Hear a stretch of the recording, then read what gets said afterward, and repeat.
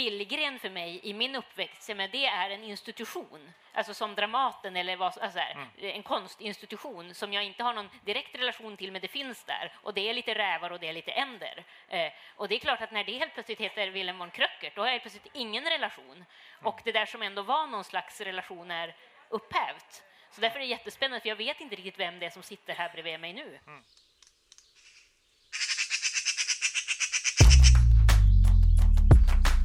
Den här podcasten då. Vad är det vi ska åstadkomma, Stina? Bilden av en podd är att man sitter och pratar och det är ganska trevligt. Alltså, det är liksom så här, ja. Hur menar du då? Mellan Skylla Och Karybdis. med mig, Stina Oskarsson. Och Lars-Anders Johansson. Välkommen hit, Ernst. Tackar. Eller Men alltså, Wilhelm. Ja, det är inte så noga. är det inte så noga? Nej, men alltså, det som är intressant är vad man kallar sig själv. Och det var ett konstnärligt projekt. Och sen om andra kallar mig olika saker. Det är ju speciellt som privatperson. Så jag hade ett långt resonemang med någon tidning om det där. Så jag sa, ja, ni kan kalla mig Nisse. Och då var rubriken på artikeln, kalla mig Nisse, stod det så här. Jag vet inte om det där gick fram riktigt. Jag tror inte de kanske riktigt förstod vad det var du menade. Nej, jag tror inte det. Men alltså namnbytet var ett rent konstnärligt projekt. Det är så här, alltså jag hette ju det från början. Eller jag hette Ernst Wilhelm och hette Kröckert då från början. Och så träffade min mor en bilmäck när jag var 7 som hette Billgren. Och så har jag hetat det ett tag. Projektet gick ju snarare ut på att jag bytte allting. Jag bytte ateljé, jag bytte situation, jag bytte sätt att måla. Jag skaffade mitt livs första staffli. Och sen stängde jag av internet och all input och sådär. Och då bytte jag även namn och föreställning om mig själv. Det är ju omöjligt att tänka annorlunda på något sätt, även om man försöker. Det är väldigt svårt att tycka annorlunda. På torsdag ska jag inte gilla Hammarby längre, då ska jag gilla AIK istället. Det tycker jag låter som en avsevärd förbättring. Ja, faktiskt. men det är nästan en omöjligt projekt att försöka själv att byta lag. Sådär. Säg det till Lars-Anders. Det finns så byta mycket automatik i hur hjärnan fungerar. Och därför är det intressant och kul att försöka lura den. Så jag kan inte byta mina åsikter och tankar, men jag kunde byta alla omständigheterna. Och i mitt tycke så var det då en annorlunda utställning också. Men det var ett tillfälligt projekt? Nej, det vet jag inte. Jag har inte gjort någon Ernst Billgren tillbaka-gång så där konstnärligt har jag inte gjort. För jag kollade i folkbokföringen och där heter du fortfarande Ernst Billgren. Ja, privatpersonen. Ja. Det är väl bara privatpersoner som man folkbokför? Ja, just det. De slarvar ju med det. Men hade du velat vara folkbokförd som Wilhelm von Kröckert också? Ja, jag tänkte det och sådär, men det är ju det här med flygbiljetter. Hur då? Ja, de måste heta samma sak som i passet och då måste det tajma. Därför kan man inte... Ja. Nej, de tar inte hänsyn till dina konstnärliga perioder. Nej. Passpoliserna. Nej, jag måste byta pass och flygbiljetter samtidigt och då har jag flygbiljetter bokade och sådär. Så att jag har inte hittat någon lucka där det ska genomföras och nu vet jag inte hur viktigt det är att jag även som privatperson heter något annat. Jag läste de här, eller några åtminstone av intervjuerna som alla hade märkligt nog samma rubrik fast det var olika tidningar. Det var Ernst Billgren byter namn och stil stod det. Det var både Aftonbladet och DN hade samma rubrik, dock olika artiklar. Och där stod det att du ville pröva hur stor roll varumärke, alltså konstnärens varumärke spelade för genomslaget. Att om man bytte namn så skulle det påverka eller inte påverka hur bra konsten nådde ut eller sålde eller så. Men då undrar jag, hade det inte varit effektivare då om du inte hade avslöjat att det var du som var du? Hur vet du att jag inte har gjort utställningar under annat namn som jag inte avslöjat?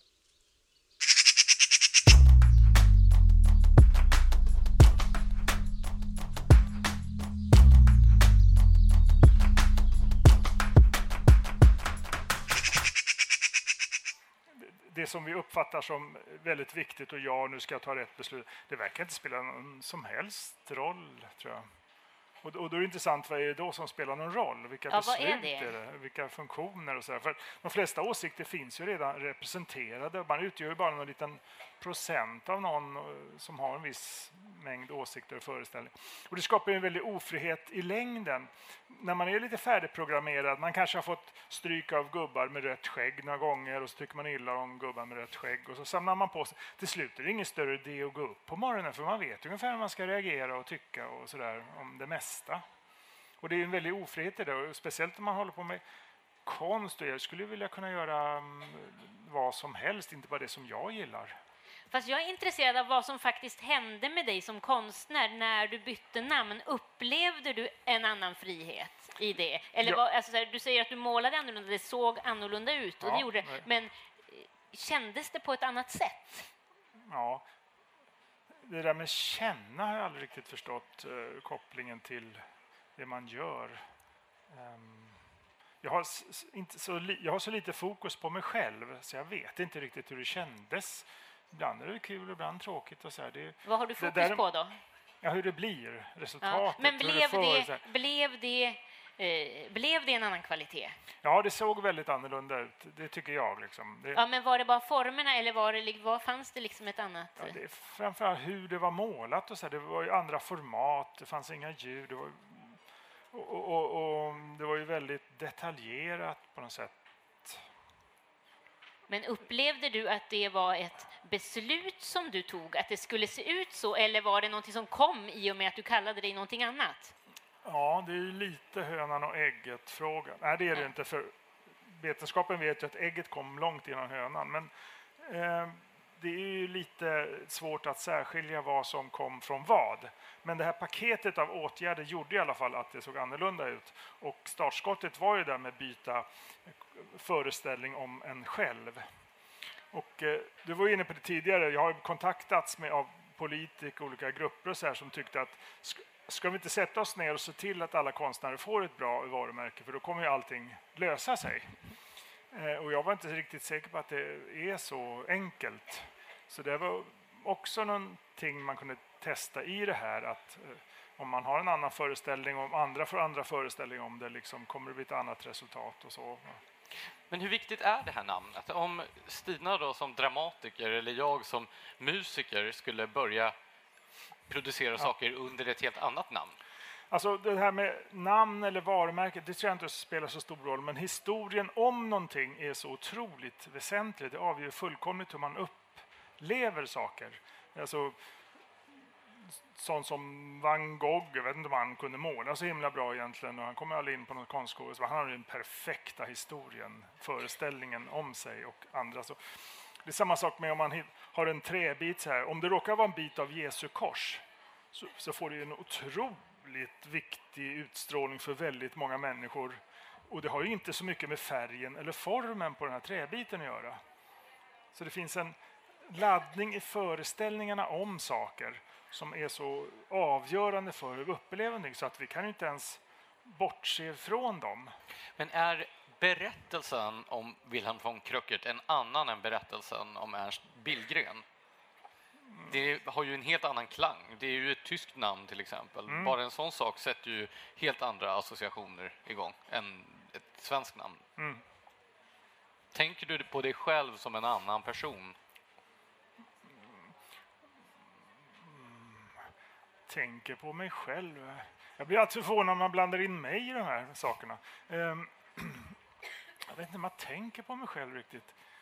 Jag ställer upp ett antal pjäser som ett schackbräde och så ser jag vad är det för spel som den konstellationen utför. Alltså jag tycker Hela den här kopplingen till jaget är för mig lite främmande nästan. Alltså jag tycker att det här är så välgörande. Alltså i en tid nu när åsikter ofta har blivit ens identitet och många liksom säljer sina egna varumärken med sina åsikter. Och så är du beredd att bara ställa allting på ända och testa om det går liksom att programmera om människan. Jag tycker det är jättespännande. Du skriver i den här boken Vad är konst? Att många människor dör hellre än byter ut sina vanföreställningar mot fakta. Och det är ju sant, tänker jag. Och du försöker ju, som jag ser det i det här, verkligen på något sätt alltså utmana det i alla fall. Jo, jag ser att jag använder mig till att ta reda på saker. Ja. Och jag tycker så... När man började sån här konstskola, det var ju fascinerande och spännande och man var roligt nog. Man får reda på vad konst är och hur det fungerar och hur man ska göra för att det blir bra och massa saker. Och så möttes man bara att folk sa saker som de tyckte. Det var otroligt lite. Och redan så här första veckan var det någon som kom och sa det är viktigt att teckna med känsla. Och då tänker jag direkt, hur vet hon det? Är det några undersökningar gjorda på det här? Liksom? Eller var kommer den informationen ifrån? Så jag gjorde en liten såg med känsla och en liten fågel utan känsla. Så gick jag runt och visade folk. Och kan säga vilken som gjorde med och vilken gjorde utan. Och så gjorde jag tvärtom. Och så bad jag andra upprepa samma experiment. Och det var ingen människa som kunde se vilken var gjord med eller utan känsla. Så min slutsats var att om det är viktigt så är det ingenting man kan påverka själv och därför meningslöst att säga. Och så jobbade jag igenom liksom allting som folk sa. För jag ville... Och hittade experiment där jag kunde testa. Och till exempel vi pratade om, de hatade mig lärarna, vet du, jag var helt odräglig. Till exempel så gjorde jag 3 identiska målningar apropå kontexten och historien om och sådär. Jag gjorde 3 helt identiska målningar som jag ställde ut. En på en ramaffär i Göteborg, Vasaramar. En var med på Moderna, när Nittves första de här, vad det nu hette. Och en var på en elutställning. Och det var ju 3 fullkomligt olika målningar. Den på ramaffären smalt ju in ganska fint bland de andra. Och den på Nittve, där skrevs det här var 80-tal, det var fräck uppgörelse med modernismen och sådär, va? Det var en postmodern... Så det var 3 olika verk. Och då började man fundera på, är det då viktigt för en konstskådespelare att byta grönt på buskarna på målningen? Eller ska han byta byxor istället? Så att säga, sammanhanget dominerar så att ta de bildmässiga besluten kanske inte är så väsentligt ändå. Du säger ju egentligen att det som är själva konsten kan spela ganska liten roll. Konsten tror jag spelar stor roll, men det är intressant, var uppstår den någonstans? I mötet med sammanhanget? Eller? Ja, eller så kan det ju vara, sammanhanget kan ju bestämma, nu åker vi till Mars här, och hittar man då där en liten målning med 2 blå fyrkanter, så kommer det bli den mest revolutionerande målningen i världshistorien. Det kommer finnas varenda tidning och så här, mot en blå botten och så här. Om det istället är en liten målning med 4 små röda trianglar, det spelar ingen som helst roll. Färgen och formen spelar ingen roll, utan det är just att den hittas på Mars som ger uttrycket och sådär. Men kan man då utbilda sig till konstnär? Alltså finns det någon kompetens som man måste lära sig? Ja, men man kan ju absolut vilja säga, det finns ju väldigt mycket fakta. Saker är på ett sätt eller ett annat och sådär. Men om man bara laborerar med vad man tycker i alla situationer, då får man en sån liten nisch av verkligheten. Och det kan man absolut göra. Och det finns ju mängder av bra konstnärer, så det är ju någonting som fungerar ändå. Men det är väldigt oprecist. Det är som läkarvetenskapen på medeltiden. Då fick man ju små valnötter för huvudvärk, för det såg ut som hjärnor och sådär. Man höll på och så här. Ibland så träffar man väl lite rätt, men oftast inte. Och så här. För man tyckte så. Sen började de ta reda på fakta och sen har det liksom... Kan man inte då säga att om läkarvetenskapen har rört sig i en riktning från medeltiden så har konsten rört sig i den andra riktningen? För då var det ju ganska kvar på uppenbart medeltiden. vad som var bra och vad som inte var bra. Konsten står alltså kvar på medeltiden, säger du? Ja, alltså det är vad man tycker om saker och ting. Ja. Det är ju väldigt lite fakta. När vi pratade om de här frågorna för 2 år sedan, då sa du att det som avgör kvaliteten i ett konstverk, det är vad auktoriteterna inom konstlivet säger är bra eller dåligt. Är det en ståndpunkt som du står fast vid? Det är inte en ståndpunkt som jag har, utan om du tittar på det som anses bra så är det samma saker som museichefer och sånt har valt som bra. Vem är då den bästa konstnären? Är det Ernst Billgren eller är det Wilhelm von Kröckert? Ja, jag tror Kröckert ses nog som lite bättre. Han har inte heller ett barlast från 80-talet och sådär att släpa på sig. Och inom modernismen som vi ändå får skriva in oss i så är nytt ett sånt värdeladdat positivt ord. Nyskapande, att det är liksom... Och då blir det ju nytt i någon bemärkelse. Så det tror jag man uppskattar inom konstvärlden då. Fast alltså finns det då bara, jag tänker om du säger att det är de som är auktoriteter inom genren som avgör vad som är bra, finns det inte fler nivåer av begreppet kvalitet? Jo, alltså hos olika människor gör det. Ja, för det är det jag tänker. Men oftast så vet ju folk om att moderna chefens åsikter är mer värda än bibliotekariens. Ja, men det är ju norm, men innebär det att det är sant? Ja, det finns ingen sanning förutom den sanningen. I så fall det finns inte någon egenskap som ligger latent i materialet. Men följdfrågan i så fall, för smak och uppfattningar skiftar ju över tid. Är det då samtidens dom som konserveras och sen förmedlas vidare, eller kan någonting som har ansetts vara konst under en period upphöra att vara konst för att en senare periods auktoriteter inte längre har samma? Om vi säger att vi skulle komma in i någon epok där man inte längre erkänner ready-mades som konst, att det här är ju bara skräp, säger alla auktoriteter, skulle då helt plötsligt Duchamps fontän inte vara konst längre? Absolut, det där byts ju hela tiden, och jag tror ju personligen att konsten tog slut någon gång på 60-talet. Alltså, så länge begreppet konst utesluter någonting, och sen har ju ready-made som du säger och performance och många andra flyttat in, och till slut ett begrepp som inte utesluter någonting fyller ju ingen funktion. Så att jag tror det blir bara förvirrande när man pratar om konst. Om man pratar om måleri, performance och annat, då förstår ju alla vad man pratar om. Säger man konst, jag har ingen aning om vad folk menar med det. Men det här gäller ju bara, av de så kallat sköna konsterna så gäller det ju bara konsten. Man pratar ju inte om musik på det här sättet, även om det finns de som försöker tänja musikbegreppet också. Men de flesta har en mycket tydligare uppfattning om vad som är musik och vad som inte är musik än vad gäller konsten. Vad beror det på? Alltså det här är ju egentligen inte konstnärliga frågor, utan det är ju språkliga frågor, och det är att ord flyttas ju hela tiden och ändrar betydelse, och betyder tvärtom. Och om du säger till en taxichaufför för 100 år sedan, kör mig till en rolig plats, då kör han ju till kyrkogården, för det betyder ju lugn. Så är det ordet liksom totalt bytt betydelse i Sverige. Det är samma sak med begreppet konst. Det har ju många kollegor jobbar ju med mat och sådana begrepp som inte alls var konst bara för 10-15 år sedan. Men alltså, jag är lite intresserad av det här som vi var inne på, för du sa att det fanns inget annat värde än liksom de rådande auktoriteternas. Och då tänker jag på, då blir det ju också det som blir historiens dom. Jag menar, det har ju ändå funnits väldigt många, till exempel kvinnliga konstnärer, som inte blir uppskattade av sin samtid och liksom därför på grund av rådande normer. Har de då lägre kvalitet? Ja, de finns ju inte med överhuvudtaget. Och då har de lägre kvalitet? Ja, det upplevs så. Men det upplevs så, eller är det så?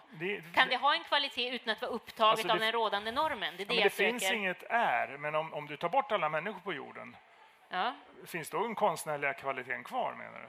Ja, det är det jag frågar dig. Nej, jag tror inte ens min hund uppfattar de konstnärliga kvaliteterna. Det krävs människor med en viss... Men ska man då arbeta för att försöka utjämna maktordningarna så att man kan få syn på konsten? Ja, om man vill det ska man göra det. Ja, men jag frågar dig. Jag frågar inte generellt, jag frågar dig om du tycker det. Jag tycker att man ska det, men tycker du det? Jag tycker aldrig någonting. Jag förstår inte poängen med att tycka saker. Men alltså, är du så riktningslös? Ja.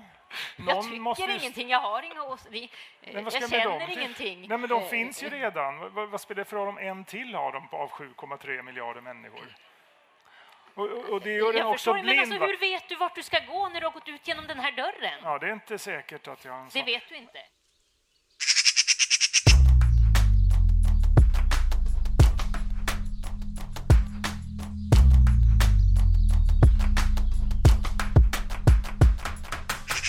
Det har gjorts mängder av forskning sedan 50-talet om det här med vi och dem. Man har gjort tester, man tar en vit armbindel på 10 människor och en röd på de andra 10. Och så uppstår det genast en vi och dem situation där man tycker otroligt illa. Man hör deras åsikter betydligt sämre, de ser lite sämre ut, de är lite otrevliga och så där. Och det går blixtsnabbt.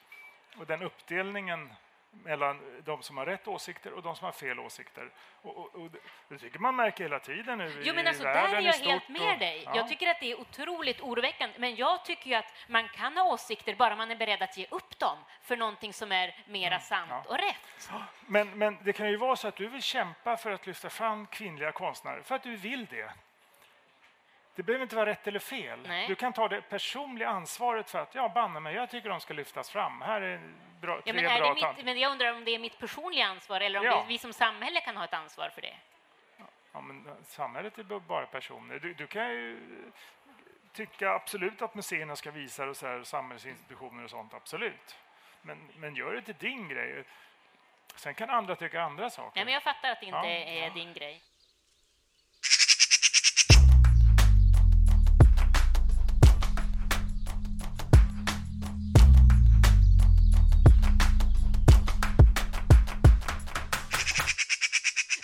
Men du, alltså jag har en fråga och det och det stämmer ju för sig överens med din inställning, det här med att inte ha så mycket åsikter, att den här boken Vad är konst? Den skapar ju mer frågor än vad den ställer svar på frågan vad som är konst. Men det finns en sak som du ändå säger där som jag måste fråga om. Du säger att en konstnär ska ha en extrem politisk inställning. Och då undrar jag, vad är din politiska inställning?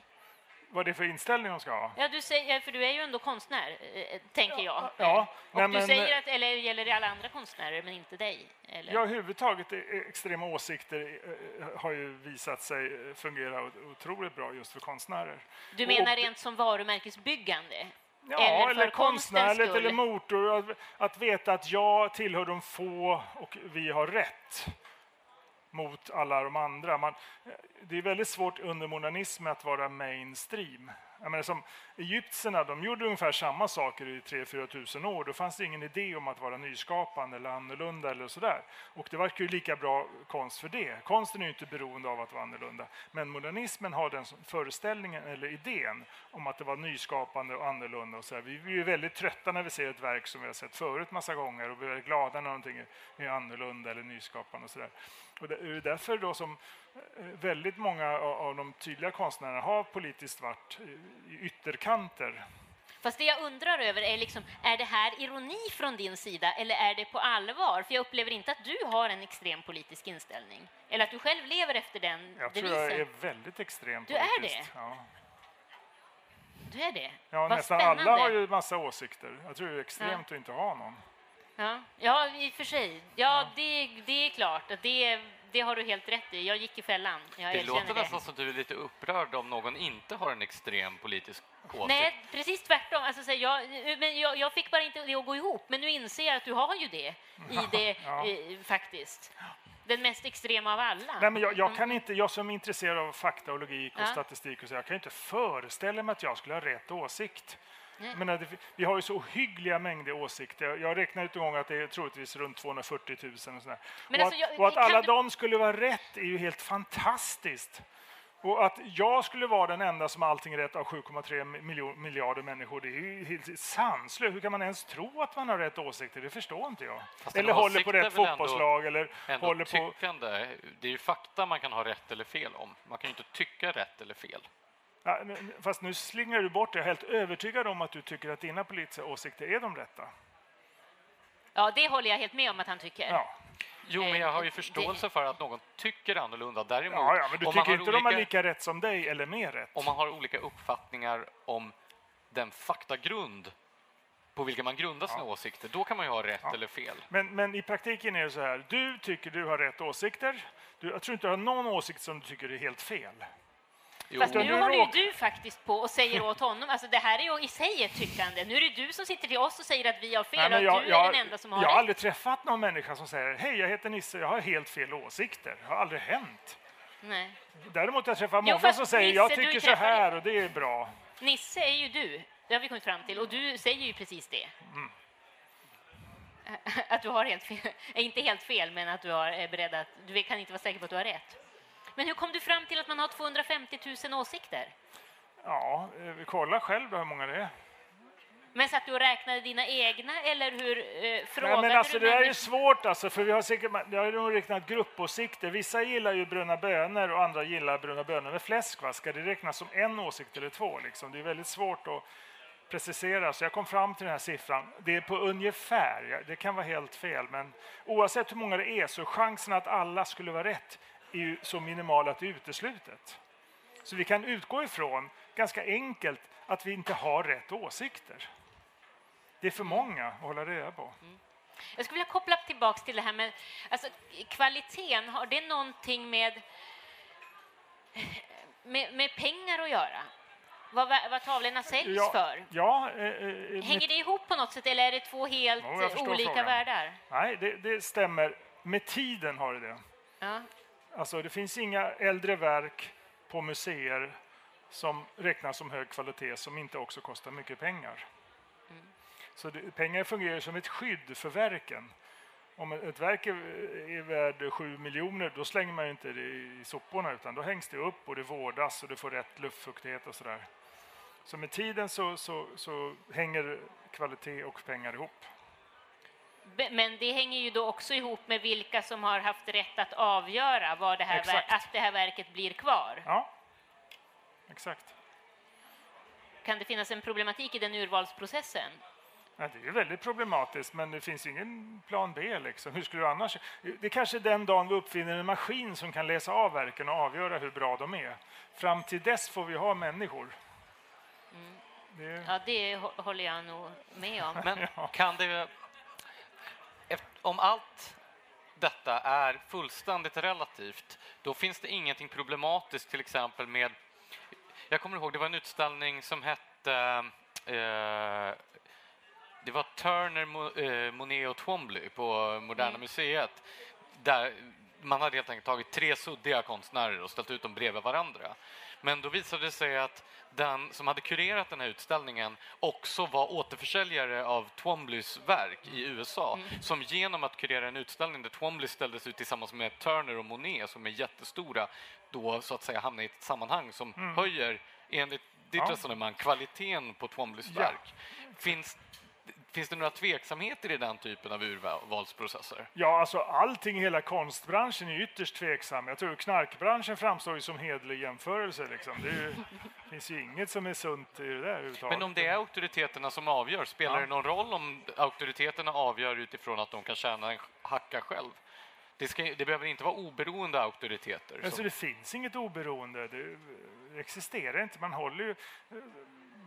Så fort man har åsikt så håller man på den. Och då, det var som vi började prata om, alla de experimentet från 50-talet, att man automatiskt tycker sämre om folk med andra åsikter eftersom de har andra åsikter. Och då hittar man ju fel hos dem och så växer det där. Och sen har man hutser och tutser och slår ihjäl varandra i miljoner. Och det är ju samma som sker inom smak, inom åsikter, inom allting. Och även sådana här saker.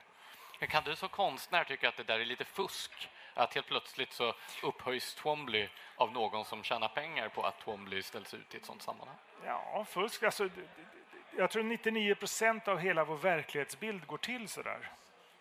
Och då kanske du hellre hoppas att det är någon annan som ska göra likadant med dig? Nej, men jag kanske ställer mig utanför hela den idén. Jag kanske inte ens jobbar med kvalitet. Det är som inget mål som jag håller på med. Jag är inte så intresserad. Men går det att ställa sig utanför den? Alltså det är ju att ställa sig utanför hela samhället i sådana fall. Japp. Går det? Ja, det beror på vad man identifierar sig med, vad man tror sin uppgift är eller vad man vill hålla på med. Vad är din uppgift? Ja, jag ställer ett antal frågor och försöker ta reda på fakta, hur saker och ting hänger ihop. Och det är den faktan som du presenterar i målningarna på något sätt, eller? Nej, det är snarare frågor. Det är frågorna? Ja, målningarna är frågor. Det är de som är... Ja. Det är ju verktyg. Man skapar en situation där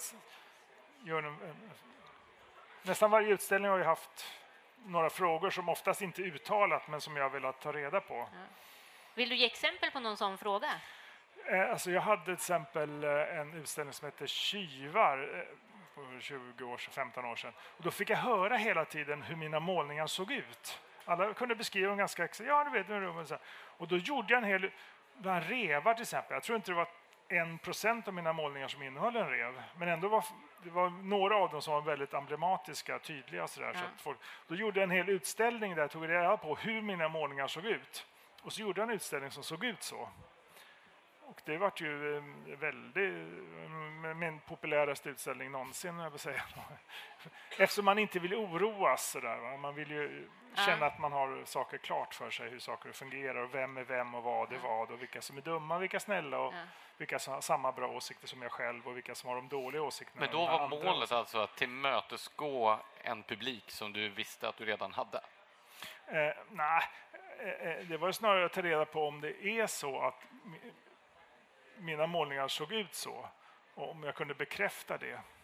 Tror du att det skulle vara framgångsrikt om jag då hörde av mig till människor som lyssnar på min musik och så frågar så här, hur låter mina låtar? Och sen så försöker jag göra en skiva utifrån beskrivningarna av hur de har uppfattat att låtarna låter. Går det att överföra det här resonemanget? Ja, jag tror så att syftet med ens handlingar skiner alltid igenom.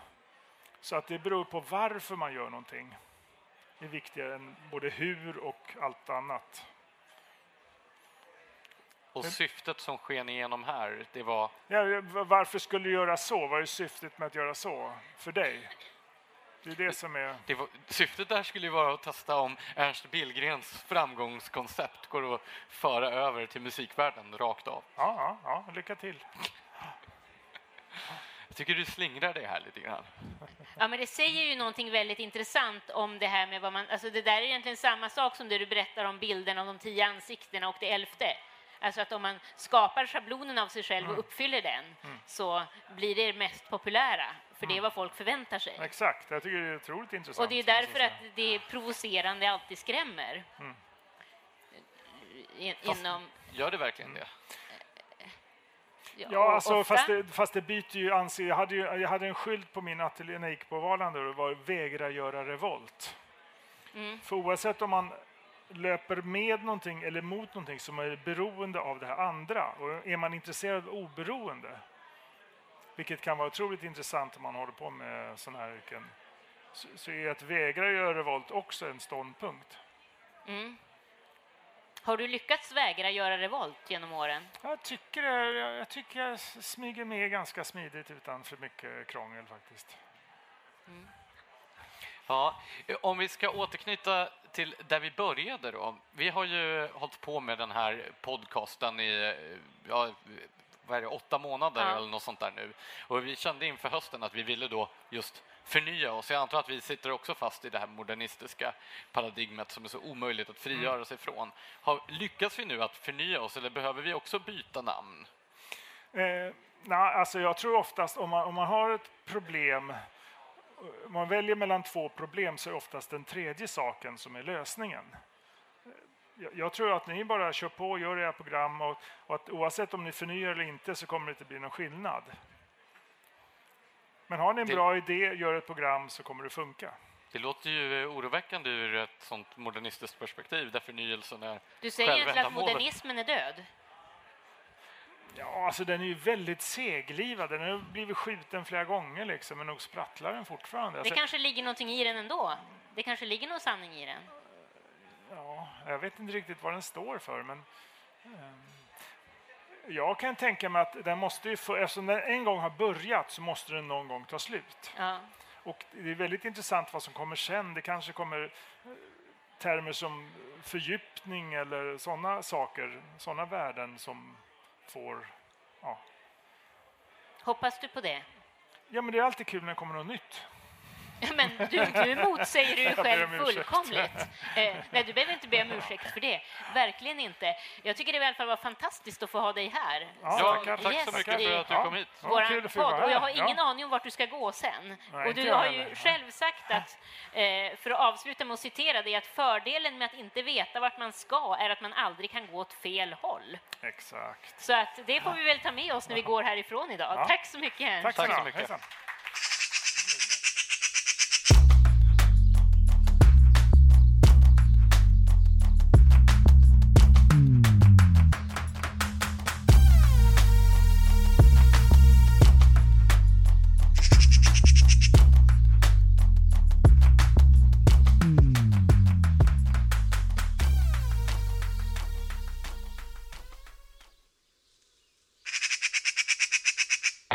Det här var en produktion från